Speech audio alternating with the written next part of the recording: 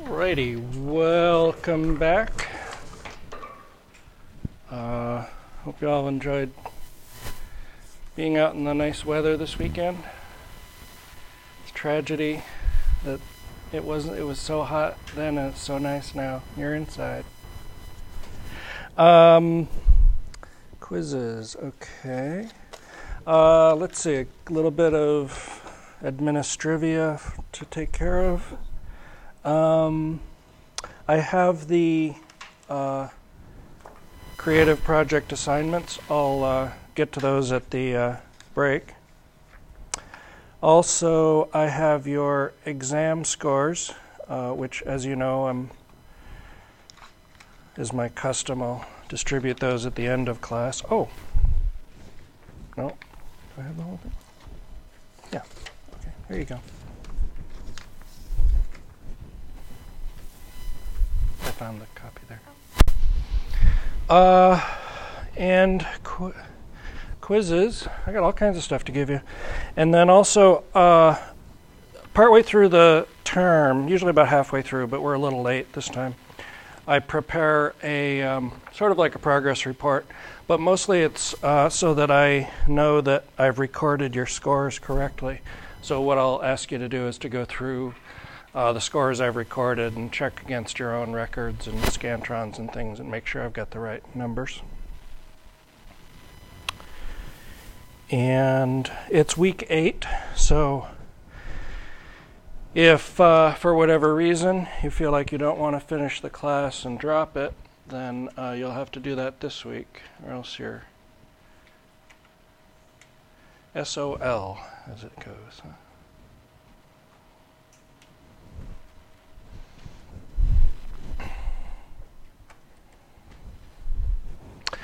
Okay, so first, any questions on the reading?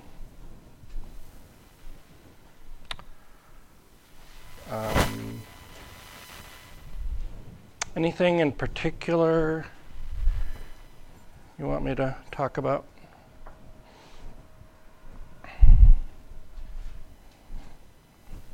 Okay. Then you'll get my standard equipment spiel today. So, eating disorders. One of the things that I want to talk about in terms of eating disorders is the idea that eating disorders are a very culturally determined phenomenon. It is, there are some biological correlates of eating disordered behavior. However, the variations and the prevalence of eating disorders indicate that it's a strongly culturally influenced disorder. So for one thing, let's talk a little bit about the social pressures that come to bear on body image. Because fundamentally, eating disordered individuals have an extraordinary distortion of body image. They see their bodies very unrealistically. It's not to the point of what we would normally call a delusion, right? In the way that, for example, body dysmorphic disorder, somebody can actually have delusions. But in the case of eating disordered behavior, the individual, their subjective experience of their body image is very different than the objective experience that other people have around them. So it's a real sense of disrupted cognition about body image. Mainly women have eating disorders. They outnumber men about 10 to 1 in terms of eating disordered behavior, but that doesn't mean that men don't also have eating disorders. And so what we tend to look at in terms of social pressures are the kinds of expectations that women are placed under for how their body should look, right? Or in order to be accepted, my body needs to be a certain way.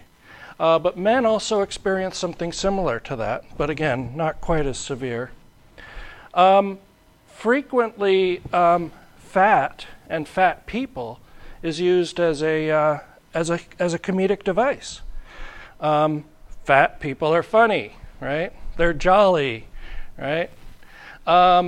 So in this way, we get communicated to us that sort of fat people aren't to be taken seriously, thin people are, maybe, right? And so in order to meet these expectations of body image, we go through a lot of machinations. We go through a lot of bizarre behaviors in order to try to achieve some semblance of this body image. So it's not uncommon, for example, that people will use diets. Now, first of all, diet is not a bad word. What's unhelpful is a diet that's extreme, and a diet that that results in extreme loss of weight that then starts to become a health risk problem, right?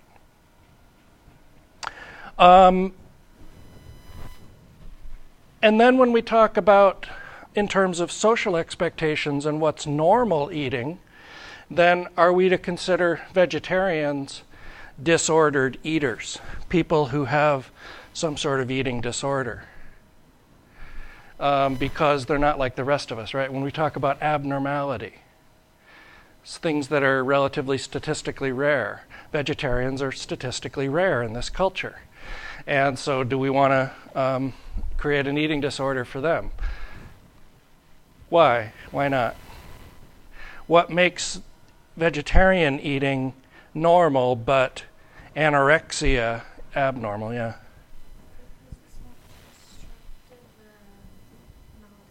Good. So go back to those, those three primary characteristics. Is it dangerous? Is it disturbing or disruptive?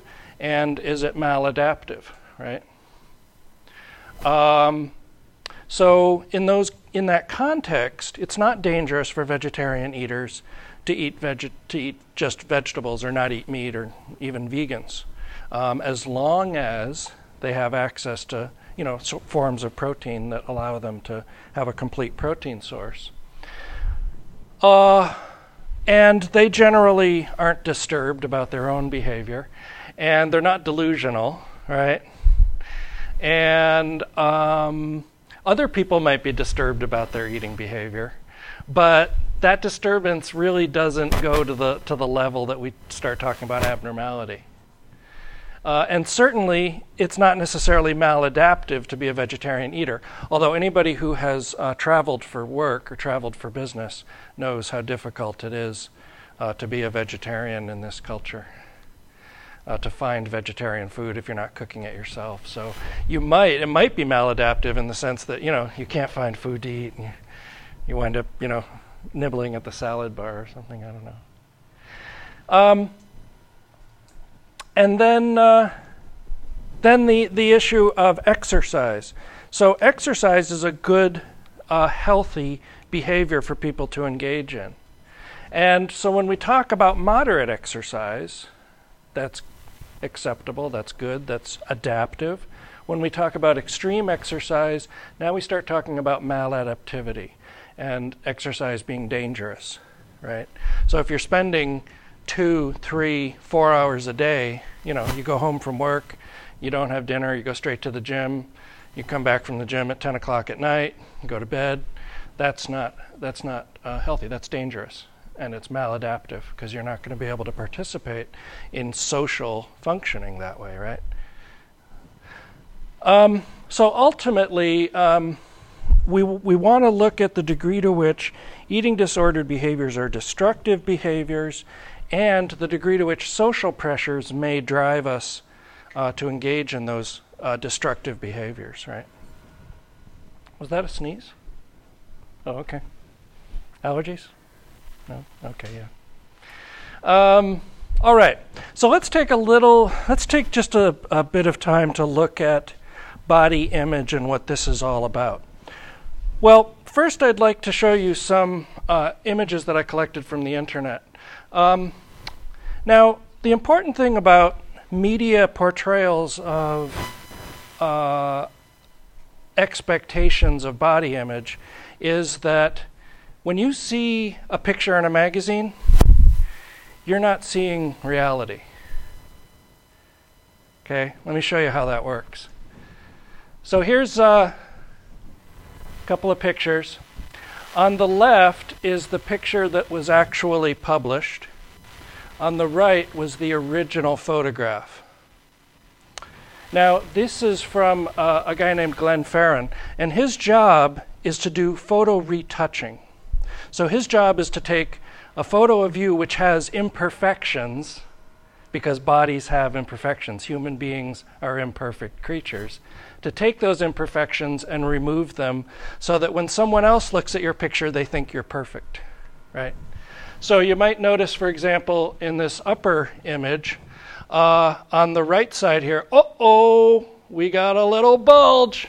We can't have that. We're going to take that right out, right?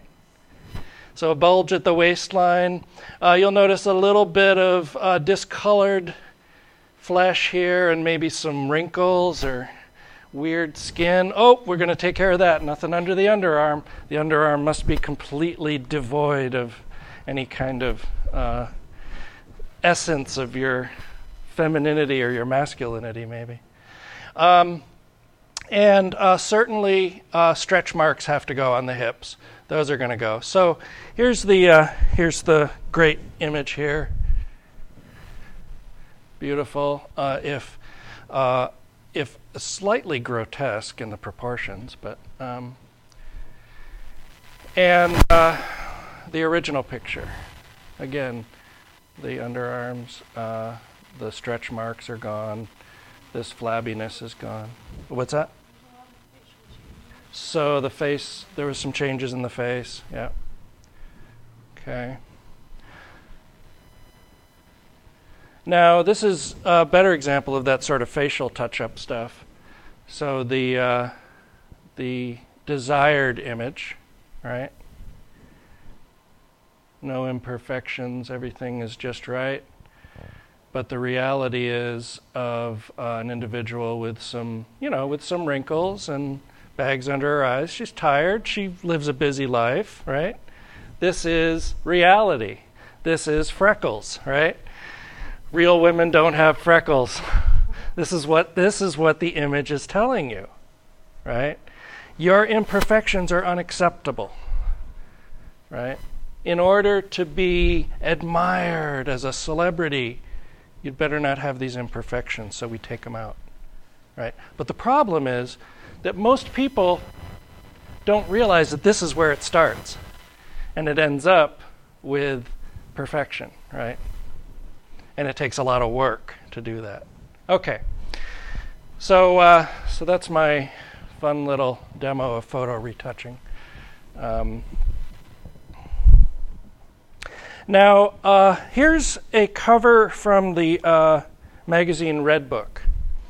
And here's the deal with this cover. I'll show you the cover as it was published, and then it will alternate with the image that was originally taken in the studio. Faith Hill. So not only are some of the perfections removed. Look how much they thinned out her arms, right? Her waist, right? We can't have a waist. That would be too feminine, right? We can't take the waist. So we thin out the arms. The shoulders are changed, right? There's no more hump here in the shoulder. The face is changed. It's actually even at a different angle. Right? It's changed the angle slightly. The color of the hair, of course, is going to be different. And what else did I notice in here? Anything else you notice? What is it? Face gets thinned out. Oh yeah, sure. Right. This is all different. This cheek, this shoulder, cheek line, and chin line is different. And they deepen the image of the collarbone here to make it look thinner, right? So they can add little shadows as a trick to make you think that it's thinner than it is. So these are ways to tell you that normal average bodies are not acceptable, right? They're not perfect enough. What's that? Her arm gets really long. Her arm gets lengthened out, right. So we like those long limbs, don't we? Right, those long, lanky limbs. Except not too lanky. That would be imperfect then, right? Okay. All right, so now the next little piece that I'm going to show you is a bit of video. And I think it was part of a Dove advertising campaign. And Dove has this thing, the Campaign for Beauty. And so you might see a Dove soap commercial once in a while, and you'll notice that the models are not super thin, super beautiful, super perfect. They actually, they have a belly, right? They have thighs like regular, normal women do, right? Average, healthy women. But what's interesting is when you look at those commercials and you go, oh, wow, look, those women are overweight. No, it's because all the other commercials, they're all thin out. Remember the deal with Britney Spears, right? On was it MTV Music Awards or something? And I looked at her, I go, she's looking pretty good. And everybody's like, what's the matter with her? She's so fat. I'm like, bring it on. Looks good to me, right? So these are weird kinds of ways that we get communicated to us that we have to have bodies a certain way. So this little clip of video is a demonstration of all of what we just talked about in action. They're going to take a model. They're going to start out in the photo studio. They're going to take some pictures of her. And then they're going to take her images into the computer and use Photoshop to make her into the image that they want rather than the image of reality that they don't want.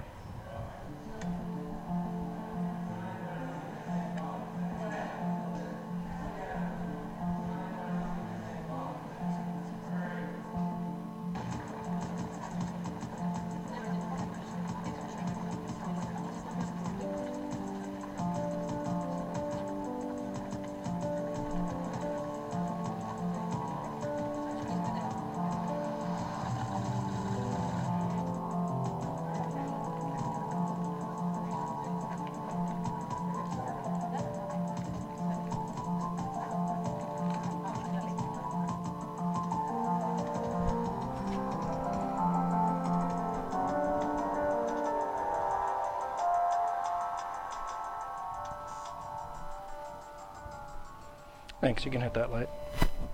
So this is a real good example of, the idea that what we see in the media is very different than what reality really is.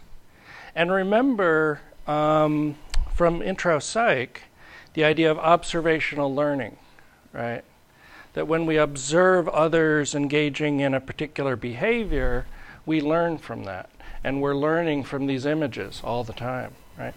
So just so that, guys, we don't feel left out, some images that I picked up today. This first one is from one of your favorite clothing catalogs, yes? Abercrombie and Fitch. Probably the worst clothing catalog in terms of guys who may have body image issues. An incredible trigger for guys that have body image issues, right? This is not a body that you just get. It doesn't just come from nowhere. This is a body that takes a lot of work to actually make it what it is, plus all the photoshopping that's going to have to go in to actually make it look the way it does, right? And and then there's magazines devoted to ostensibly men's health. Okay.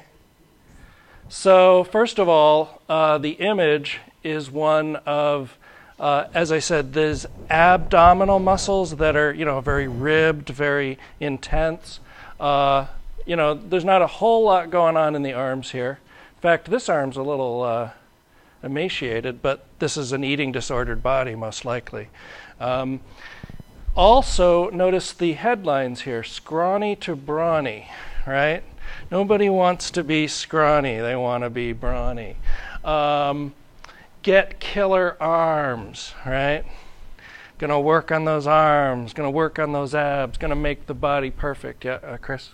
Well, I don't know how women do it for setting up for photography, but my father used to be a bodybuilder, and so right before the photo shoots and all of that, it was you dehydrate. Oh, how interesting. You very much deplete everything to where all of that skin just sucks mostly. So before the photo shoot, you engage in disordered behaviors, dangerous perhaps behaviors, in order to get the body looking as good as it can. Was that in the days before Photoshop, I suppose? No, not so much. Just to make it easier for people that were photoshopping. Okay. And I liked this one too. First of all, special lose your gut issue. Well, I find my gut endearing. I think it's a charming little gut. It's part of my natural charm. I wouldn't want to lose it. Your best body ever, right? Flat belly foods, right? Get abs like these. I notice I skipped over sex with someone new every night. And of course, that itself is disordered behavior, most likely. Dangerous and disturbing. So high up. Is that normal? What's that? His belly button? His belly button is way high up? Yeah, I don't know. That's bizarre, yeah. That's probably maybe that's a Photoshop artifact, I don't know. They wanted to make him look taller, so they stretched out his belly. I don't know. So these are ways that we are communicated to about what we should look like. Now, that's not to say that there aren't biological parts and psychological parts of eating disordered behavior, but there is definitely a social characteristic. And one of the a social and cultural characteristic, one of the indicators of that is the notion that eating disorders are primarily a product or an artifact of Western cultures. Eastern cultures tend to have less of them, and African cultures tend to have less. Yeah. So, I don't know, just maybe I'm the only one that has this opinion, but like, in looking at these guys, they don't look like heterosexual men to me. Okay. I saw them just walking down the street, I think, oh, he's a cute gay guy. Okay, good. But that, because like that's how I see them, like it's not I'm saying, oh, he's attractive, he's got a great body. It's more like that's immediately turned off because I think he is a homosexual. Interesting, huh? So body image and how our body looks is going to convey all kinds of things to other people too. And regardless of whether they are heterosexual or homosexual, the body image issues are going to still be the same.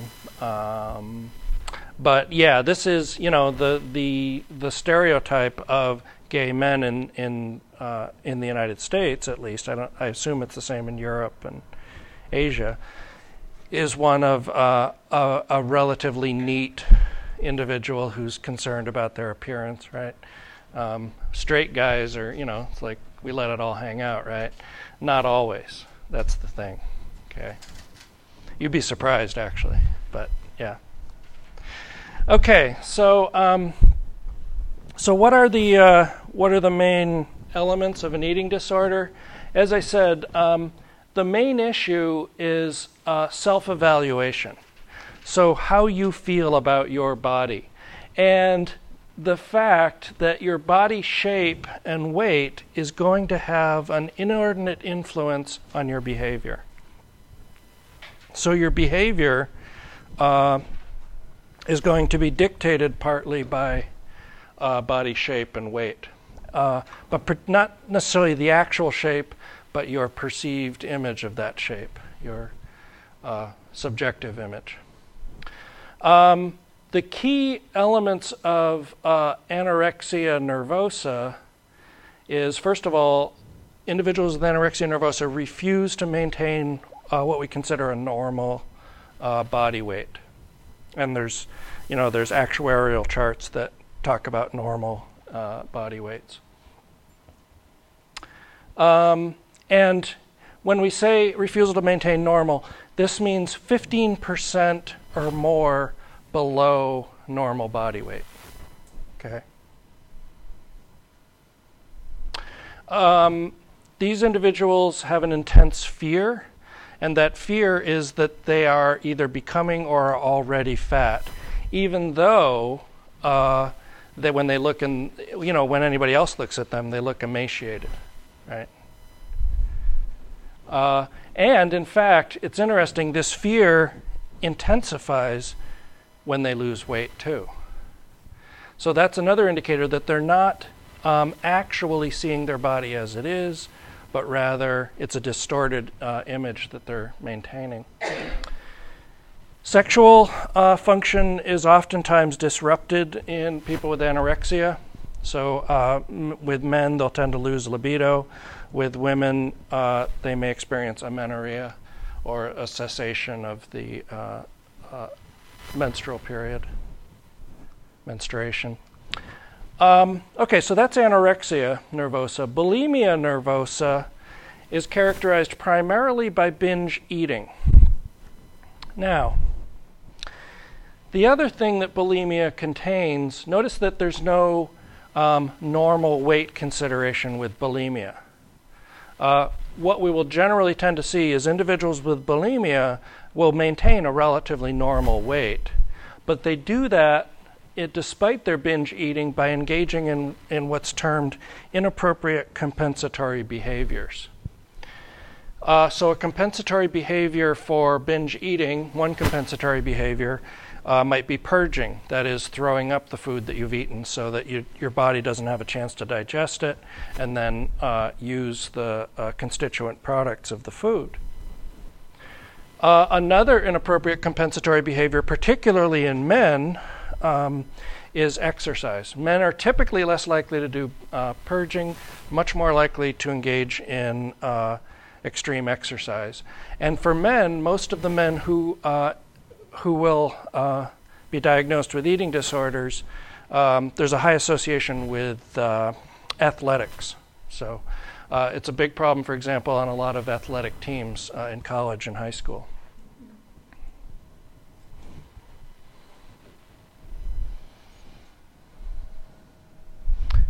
Questions on this?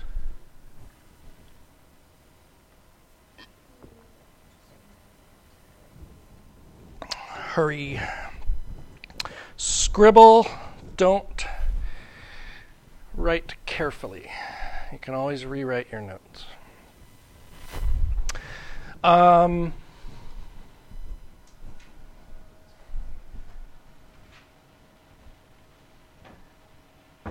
Okay, we'll talk a little bit about how we classify eating disorders, and also a little bit about the history of how we've come by understanding them. So first of all, anorexia nervosa,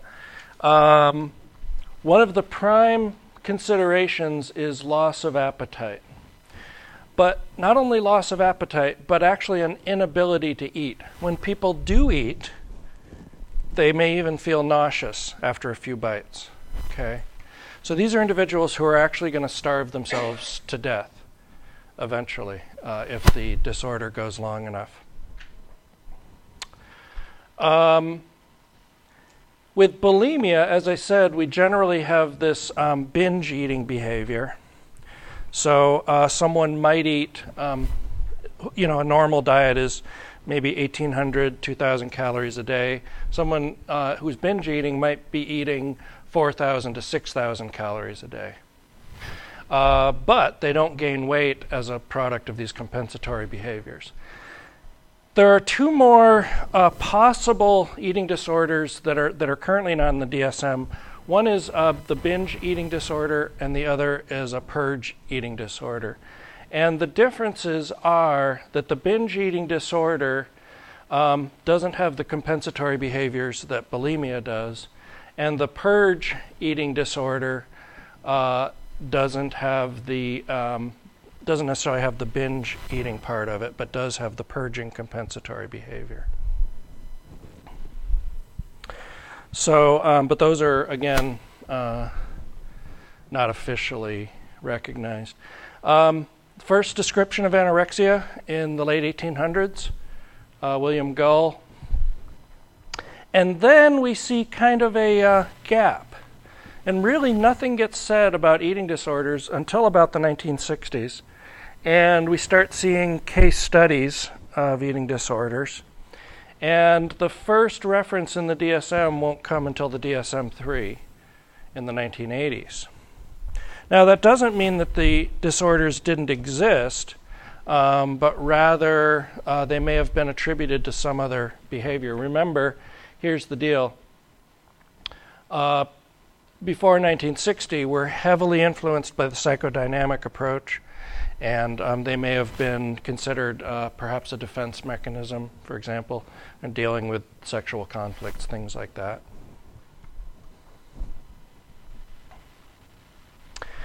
And originally, when it came out in the DSM-3, eating disorders didn't have their own classification in the DSM.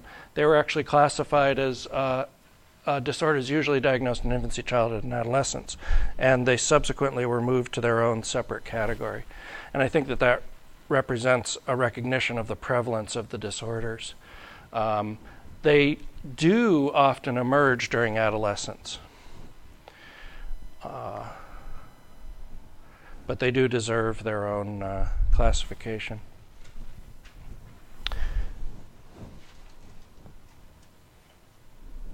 Questions on this?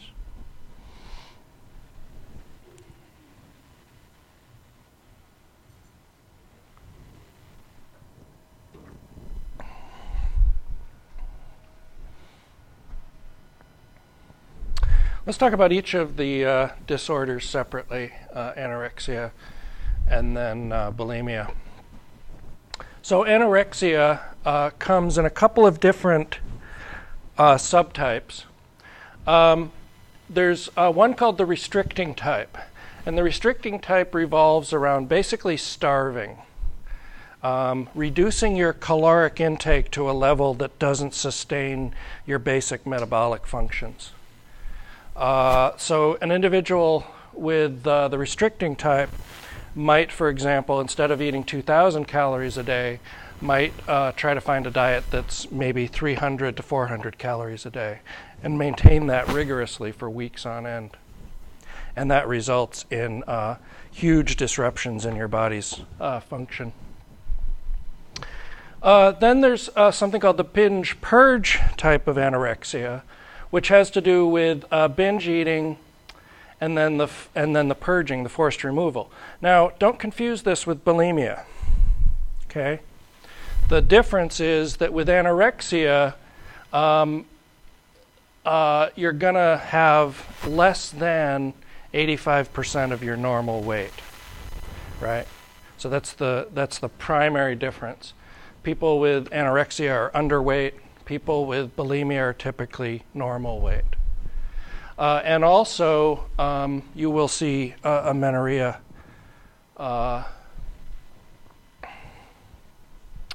in anorexia, partly because of the weight, the reduced weight. Somewhat less than about 1% of the general population will be diagnosed with anorexia, and about 10 to 1, as I said, of those will be women rather than men. And the main concern for practitioners and physicians is that when you're on this, when you're engaging in this disordered eating, you're going to be causing serious physical damage to your body. And it is not uncommonly a fatal disorder. Well, I guess it's not that common. 1 out of 20, 1 out of 18 to 1 out of 20 individuals with anorexia will die from it. So it is a serious disorder. And typically what they'll die from are real systemic kinds of problems where body systems just shut down. So heart problems are not uncommon, kidney problems, and then of course immune dysfunction. If your body's stressed out by not getting enough food, your immune system is going to suffer.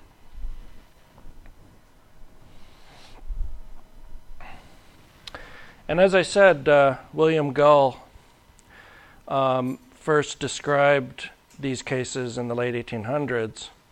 And what he was interested in was the idea that when parents or family members of individuals with anorexia tried to get them to eat, the people with anorexia actually had less appetite.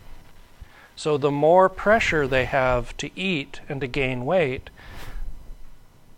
that activates their disturbed body image, and their appetite actually gets reduced. So it's a real nasty kind of disorder that's really difficult to treat. And it's hard for families, as you can imagine. You want this person to eat, you tell them to eat, and they eat less when you tell them to eat. And so that's going to be a real disturbing experience for family members.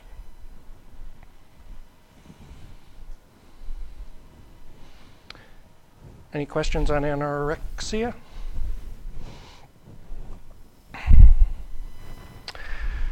Okay.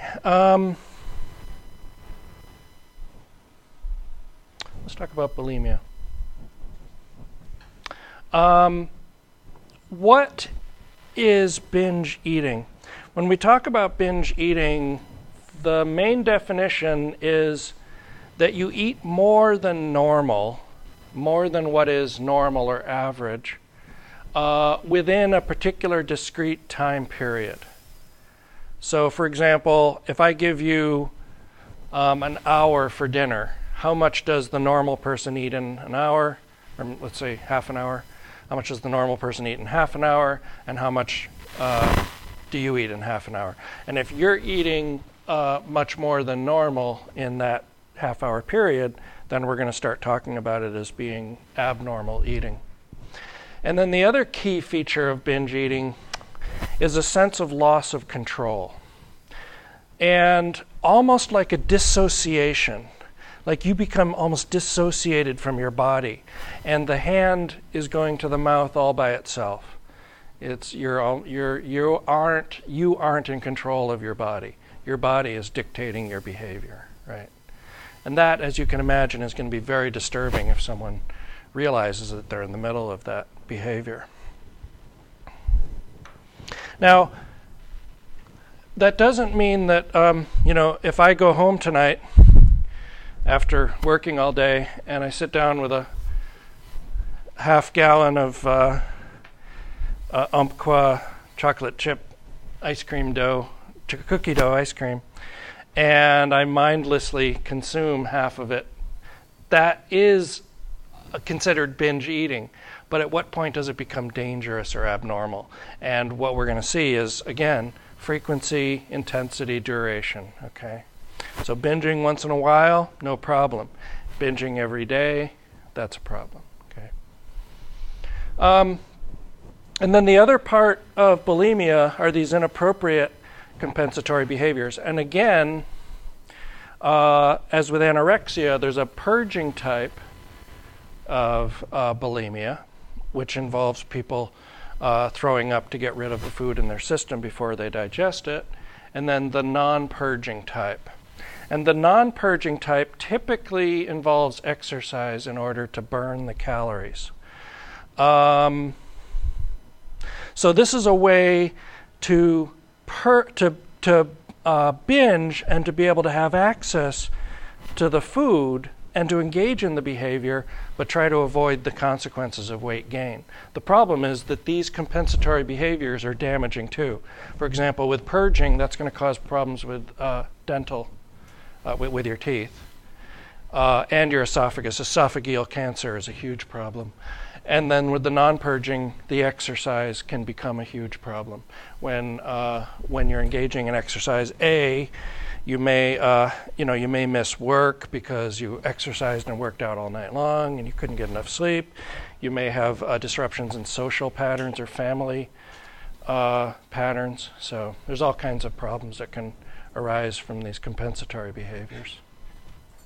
The prevalence is higher in bulimia than it is in anorexia. With men, it's about the same as anorexia. About somewhat less than 1% of men will have bulimia. Somewhere between 1 and 3% of women will be diagnosed with bulimia at some point in their lives.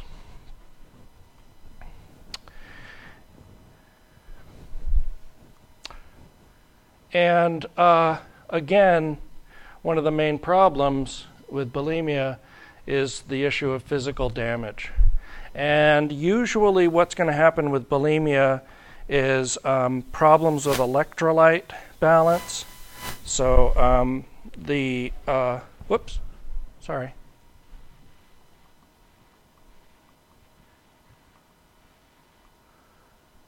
problems with electrolyte balance. This is that weird delay it's doing. And then, as I said, problems with the esophagus and teeth. And then we also will start to see hormonal imbalances occurring. Because your body is used to having a certain amount of nutrition available, and when it doesn't have that, things start to get all out of whack. Okay, that's a technical term, out of whack. Yeah. Just kidding. Really? Questions on either one of those?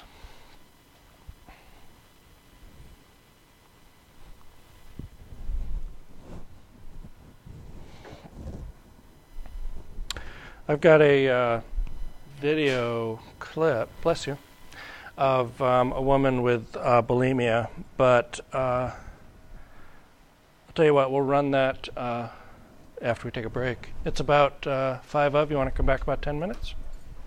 That should give us enough time. Not a lot of people take me time, so that's why I'm taking it. Just for schoolwork. So let's take a look at a short video clip. This is a woman with bulimia, and she works in a restaurant, of all places.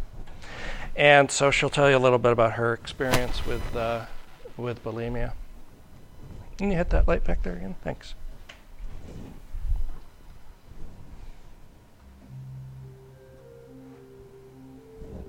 disorders have become a pervasive problem in Western society. During the last 20 years, there has been a dramatic increase in the number of cases of bulimia nervosa. Bulimia nervosa is characterized by a pattern of binge eating in which individuals feel a loss of control over their eating and consume inordinate amounts of food.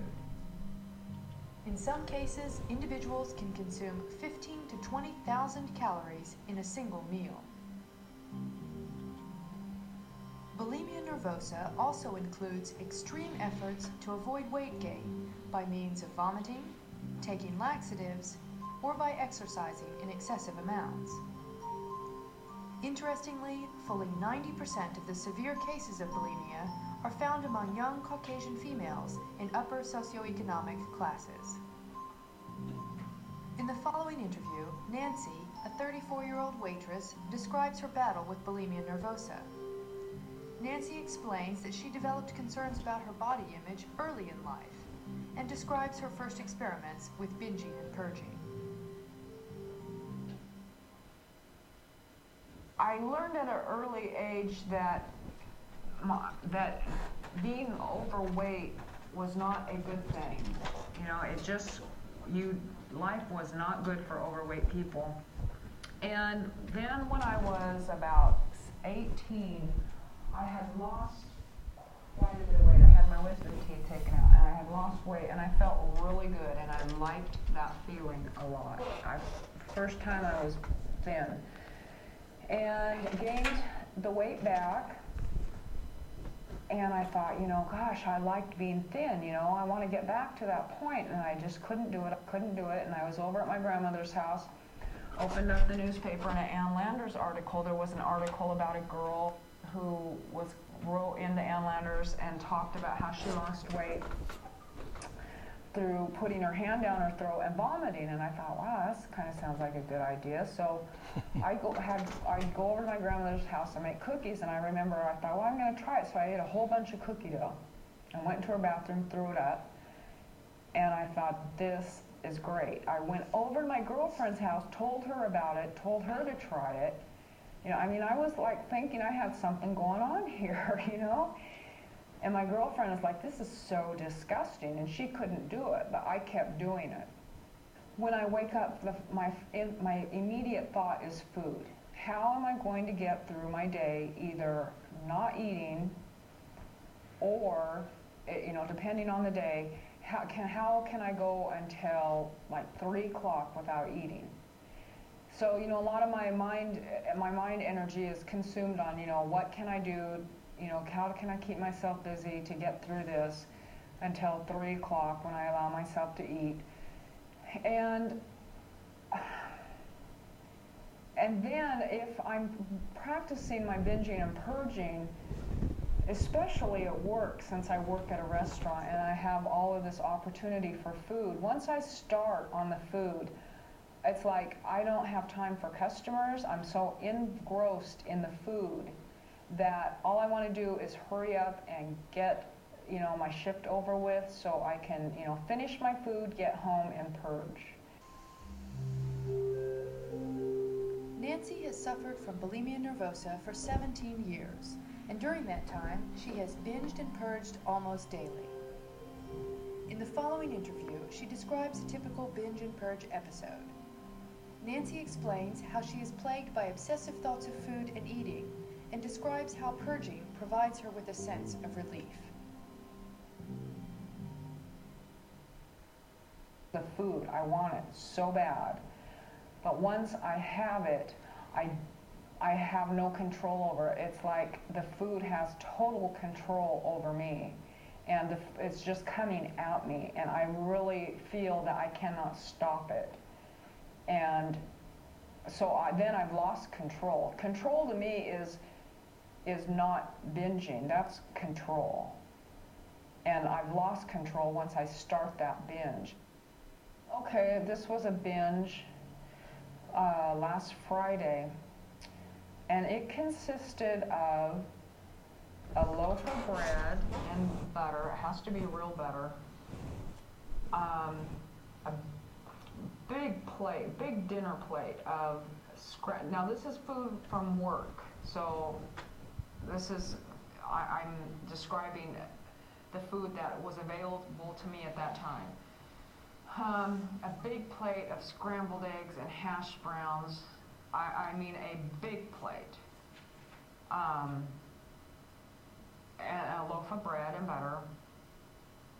A pound of butter, not a couple dabs. I like a lot of butter on my bread, a ton of butter on my bread. In fact, people at work, they don't know I have an eating disorder, but if I'm in that mode and they see me, they'll go, oh my gosh, how can you eat that much butter on a teeny piece of bread? So, I mean, it's an unusual amount that people take notice of it.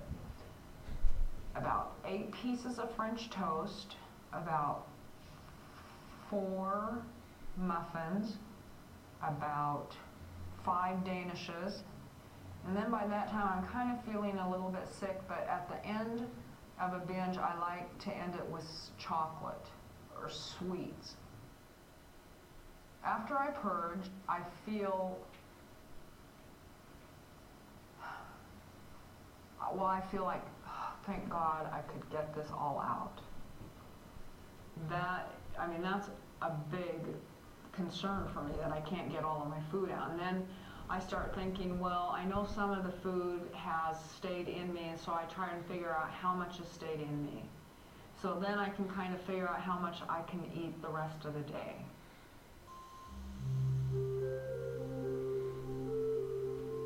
In this final sequence, Nancy describes the physical and psychological consequences of her purging behavior. Although she's tried a variety of therapeutic techniques, Nancy has been unable to overcome her problem.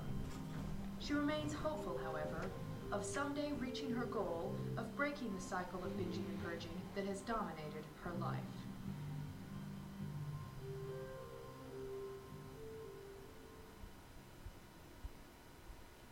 A lot of women I have talked to, they either it becomes easier to purge or it becomes harder. And for me, it's harder.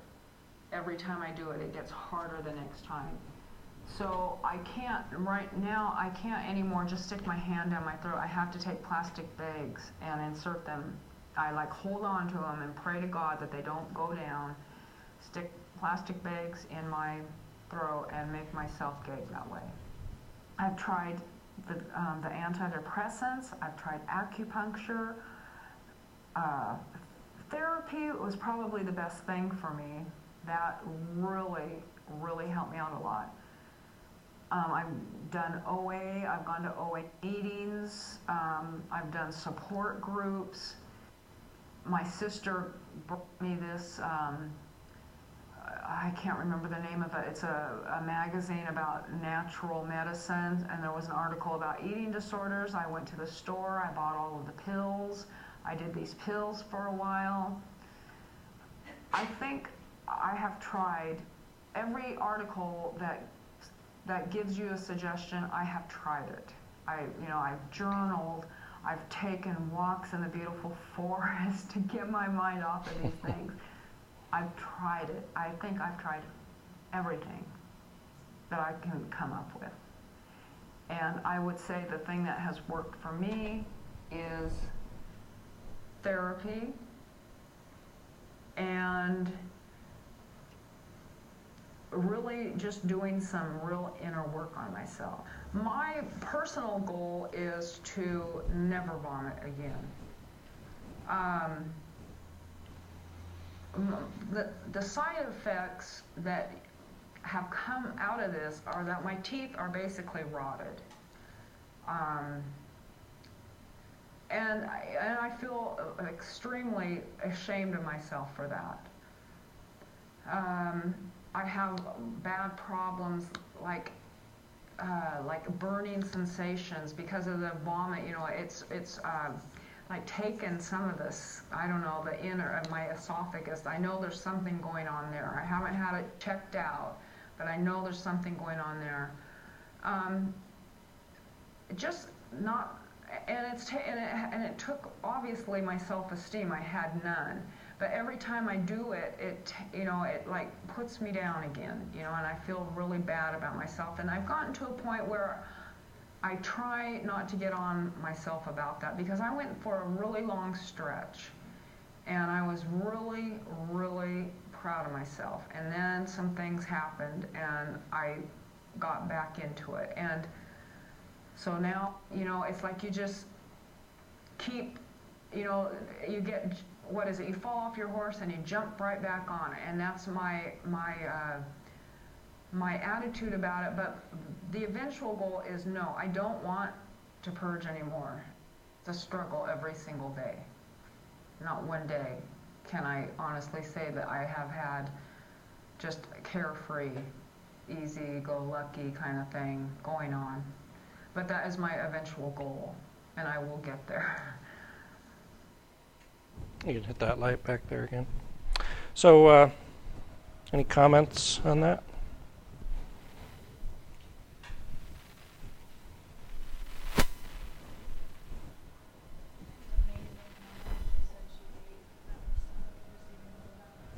Yeah, it really is.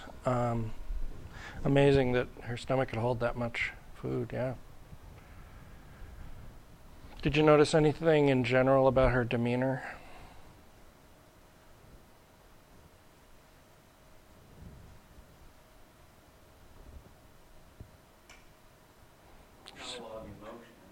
Good. Her emotion was relatively flat affect, yeah. She's obviously not delusional, right? She doesn't like doing this stuff, and but it's not something that she actually feels like she can control. But notice control is a real big issue here, isn't it? You know, her goal is to control this, uncontrollable behavior. And it's almost like the more she tries to control it, the more uncontrollable it winds up becoming. So it's a very difficult disorder. Sounds similar to addiction. Yeah, right. Where they say you more give up to it, and you're a beaten person, and once you accept that, then you can move into getting better. But the more you try to control something like that, it seems like the worse it gets. Right. So the some of the like the 12-step recovery models for addictive behaviors are very much like that, where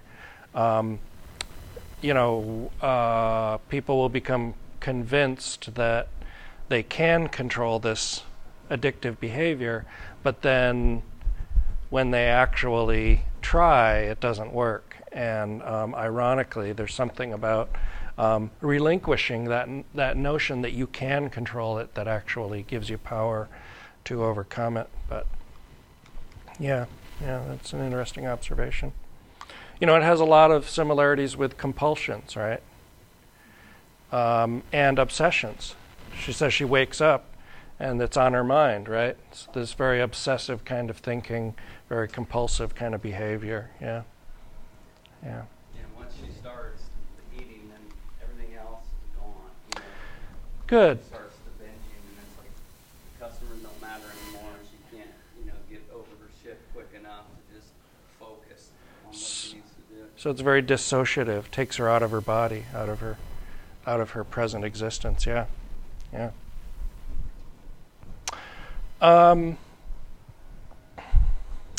Talk a little bit about some of the theories of why eating disorders exist. First of all, culture has an effect, particularly specific cultures. Certain cultures place more emphasis on thinness in body and thickness in body. So, in some cultures, the ideal for women is to be very thin. In other cultures, the ideal is to be relatively voluptuous, relatively Rubenesque. Also, these things change over time. Cultural expectations change dramatically over time. So when you look at depictions of beauty in art from the 18th, 19th century, these were not particularly thin women, and especially in relationship to our contemporary conceptions of thinness. There's an idea that there's a particular family style that may contribute to eating disordered behavior, and it's called an enmeshed family style. And the idea behind the enmeshed family style is that the family exerts a great deal of pressure on the individual for thinness. And so this is one of the ideas about where we generally tend to see eating disorders in American culture is in relatively affluent, Caucasian, typically women. Now this is really antithetical, or it contrasts starkly with most other disorders where we see higher prevalence in lower socioeconomic status groups and typically often higher prevalence in minorities. So it's a very unusual disorder in that way. I talked about socioeconomic differences. And in these higher socioeconomic status families, there tends to be more pressure to be perfect or to look right. You have to look good to the outside community. Bizarre culture is if you're bigger, then you're lazy. Yeah, so there's an association with perhaps with weight and like laziness.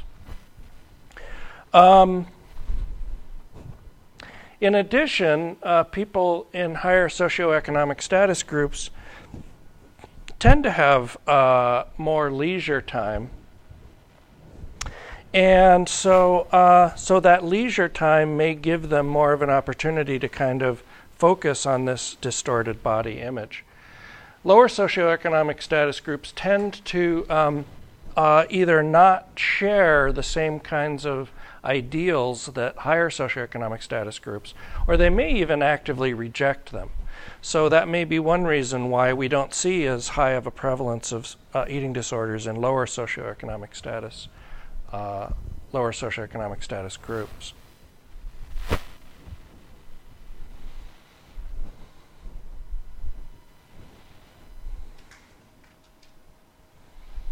So those are kind of the issues around social and cultural influences on eating disorders. Let's look at some of the psychological theories out there about why these disorders emerge, why they perpetuate.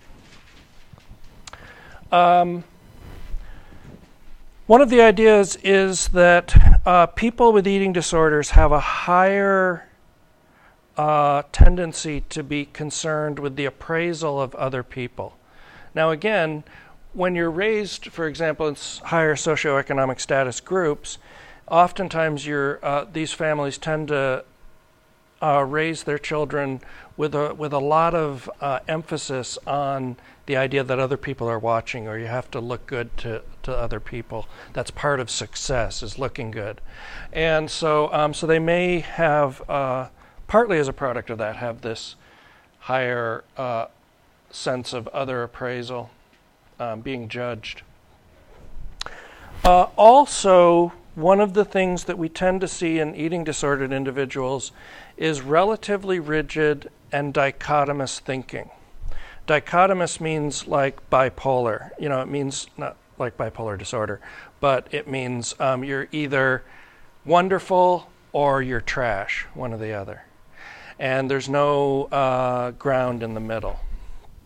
And this is also sometimes characteristic of mood disorders and depression.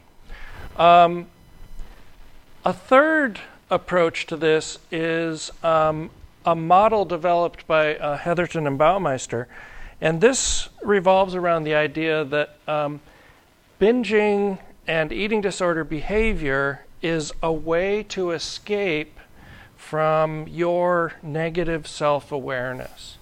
And here's how this model works. We become aware of the high standards that other people have for us, that our society has, or that our socioeconomic status group has, or our family has. We have difficulty meeting those high standards, which means we're going to fail. And failure makes us aware that we are inadequate, that there's something wrong with us. And that inadequacy then generates negative affect, so we feel bad. We're aware that we're not adequate, now we start to feel bad. And that negative affect leads to what we call cognitive narrowing. So you start seeing things very narrowly. You don't see all the perspectives, you don't see all the possibilities, you just see that one little perspective that you have, right? And that's part of that dichotomous thinking. And that gives way to, it sets up the condition for disinhibition, right? And so when you become disinhibited, your behavior becomes disinhibited. That leads to binging. And this model, it's relatively new. It doesn't have, it has some empirical support, but it's really an explanatory model that's still being explored at this point. In terms of biology, the genetic evidence is relatively inconsistent. I'm sorry, did I skip over that? Okay, no. When we talk about biology, we get inconsistent results when we look for genetic markers for eating disorder behavior. But again, it does travel in families. So there may be some genetic component, but what we think right now, it's the dynamics of the family that have more of an influence. About 3/4 of people with eating disorders will also qualify for a mood disorder. So there seems to be some kind of a link, perhaps, with the neurotransmitters that are associated with mood disorders. There is an idea that it may be partly a product of the hypothalamus, and if the hypothalamus is dysfunctional, that's going to throw off your normal bodily regulation systems. And some pretty good evidence for the idea that hypothalamus function is disrupted is the idea that we oftentimes in people with eating disorders will see imbalances or abnormal levels of neurotransmitters and hormones. But the question is this regulation problem a cause of the eating disorder or perhaps a consequence of the eating disorder? Because remember, the eating disorder behaviors are going to throw your body into chaos in terms of regulation.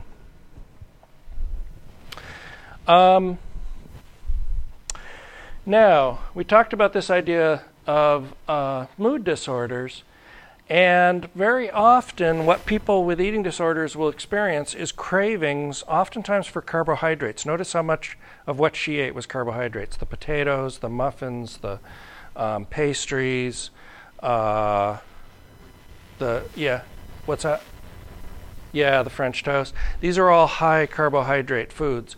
And one of the products of carbohydrates is that they provide the precursor chemicals that are used to manufacture serotonin.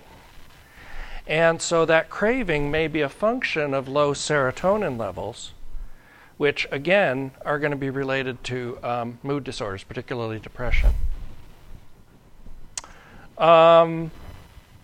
Now, what was else? I think that's all I was going to tell you about that. Questions on this? Biological stuff? There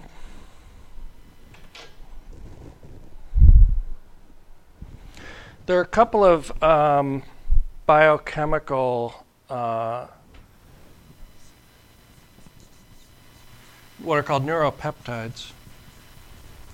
These are like neurotransmitters and hormones. Neuropeptide Y and polypeptide double Y. And these are two neurological chemicals that are beginning to get a lot of attention in terms of their association with eating disorder behavior. We see abnormal levels of both of these in people with eating disorders. So this is another good indication that there may be some biological underpinnings for the disorder. But again, it's tough to know if it's cause or consequence. So.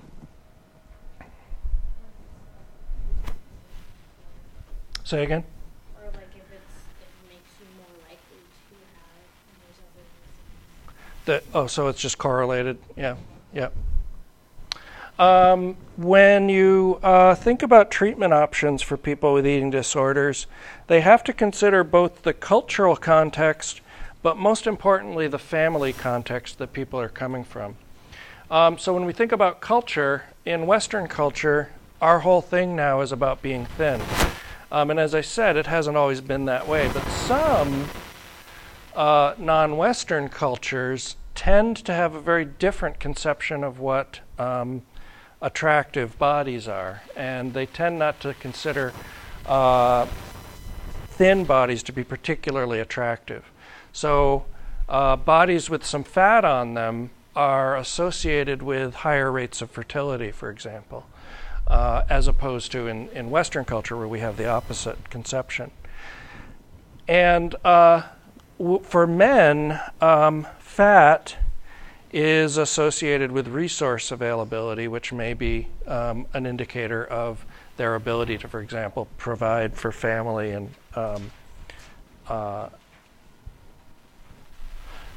what's interesting is these non-Western cultures are beginning to see high, rates of eating disorders that are going up. And so the more that the Western cultural ideals are brought into these cultures, and the more that they admire those ideals, the more likely that those eating disorders will go up. So a classic example is Japan. Japan's seen a big increase in the rates of eating disorders as westernization has occurred there. Japanese culture, typically people in Japan admire Western culture greatly. They look up to people in the United States as models. Say again? Okay. Then, as I said, the other thing you have to think about when you're going to go about treatment is, you have to fight off this cultural stuff, but you also have to fight off issues in the family, particularly having to do with how they cope with negative emotions. And what we oftentimes see in these families with eating disorders present is, as you saw with, I forgot what her name was in the video clip, she had that very flat affect, and that's not uncommon for families in eating disorders. They try to keep a lid on any kind of extreme expression of emotion. One of the other things that families with eating disorders tend to teach is this rigid and dichotomous thinking style too. They tend to be very somewhat fundamentalist, for example, if they're religious, and there's a correlation with this, what we'll call a controlling family style. Again, that control of emotion, that control of thinking. Things don't get too out of hand. Things are always, right in the middle. Things are always looking good, and you got to keep looking good for the outside. And controlling emotions, right? So control, and that's reflected a lot in what we see in people with eating disorders. That high level of need of control. Sexual abuse is a risk factor for eating disorders. So someone who's sexually abused, for example, as a child, is at a higher risk for developing eating disorders later in life. But the problem with this is that it's not unique to eating disorders, because a variety of other psychological disorders will exhibit higher rates of people that have been sexually abused. So it's not probably a cause, maybe an exacerbating condition. Okay.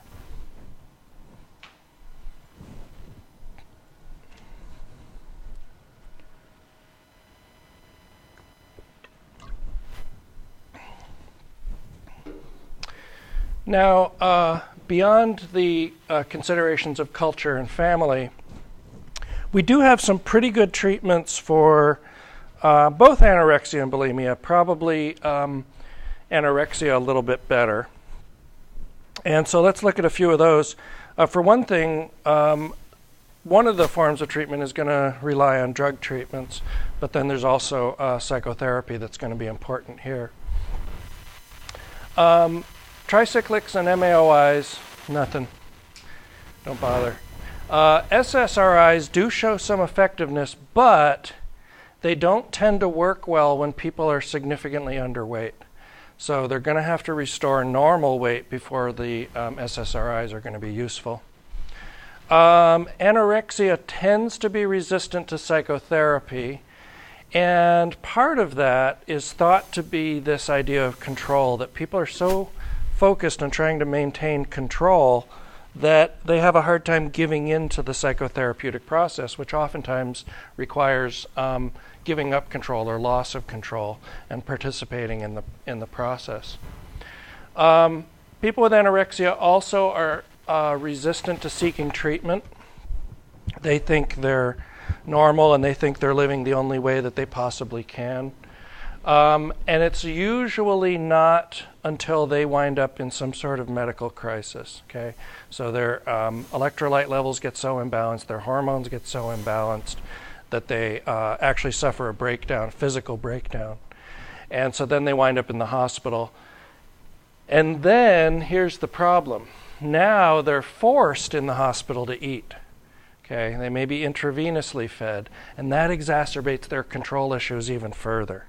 Okay, just like with the family that urges them to eat, and that exacerbates the disorder. There's also an idea for people with anorexia that they tend to distrust or just deny the feelings that they have, the emotions that they have. And so if they're going to deny their feelings of hunger, if they're going to deny their emotional feelings, that's going to be a problem. Behavioral therapy does show some usefulness, but only when it's used with traditional psychotherapy, for example, cognitive behavioral therapy.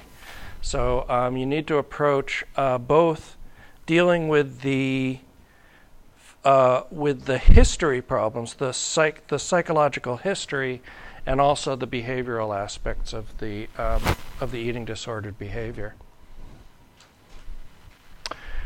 Family therapy is important. Typically tends to work better with younger patients rather than older ones. Once they're older, the family system is so entrenched that and then they start to become distant from the family, so there's not as much that can be done with the family system that's going to help them. But younger patients, they're so tied into their family that it can be very useful for them to have the family system change that'll maybe change their disordered behavior. Bulimia now, in terms of, hold on, give me a few more minutes here. I know we're going to run over a few minutes. Bulimia, in terms of treatment, does show usefulness for the tricyclic antidepressants. And what it'll tend to do is people will stop binging as much. And they'll stop purging as much. And they'll feel more like they have control. Okay? And giving them that sense of feeling of control is useful because then they can be more comfortable engaging in psychotherapy. SSRIs do reduce binging behavior. Purging, not so much. But it can allow them to begin to establish normal weight if they are somewhat underweight. Cognitive behavioral therapy, best possible treatment, as you heard in that videotape. You know, her reflection was that the therapy was helping the most. It's probably CBT, and that's a good long-term treatment. And it's also more effective than what's called interpersonal therapy, IPT. And one of the things that CBT tends to focus on is that oftentimes people with bulimia will have like forbidden foods or particular foods that they're afraid of.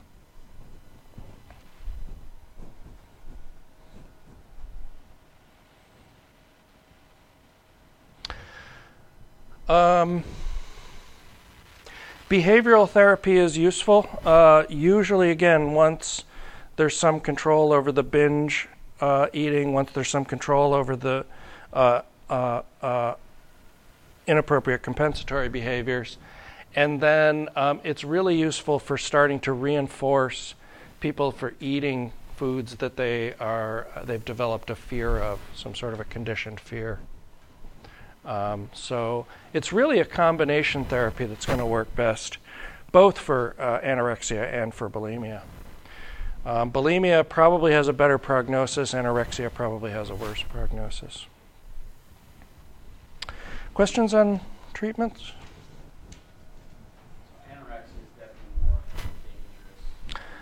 Typically, because of the excessive weight loss. Yeah. Yep. As long as you maintain normal body weight, your body can function pretty well. But bulimia is going to cause huge problems in terms of functioning and maladaptivity. Yeah. Yeah.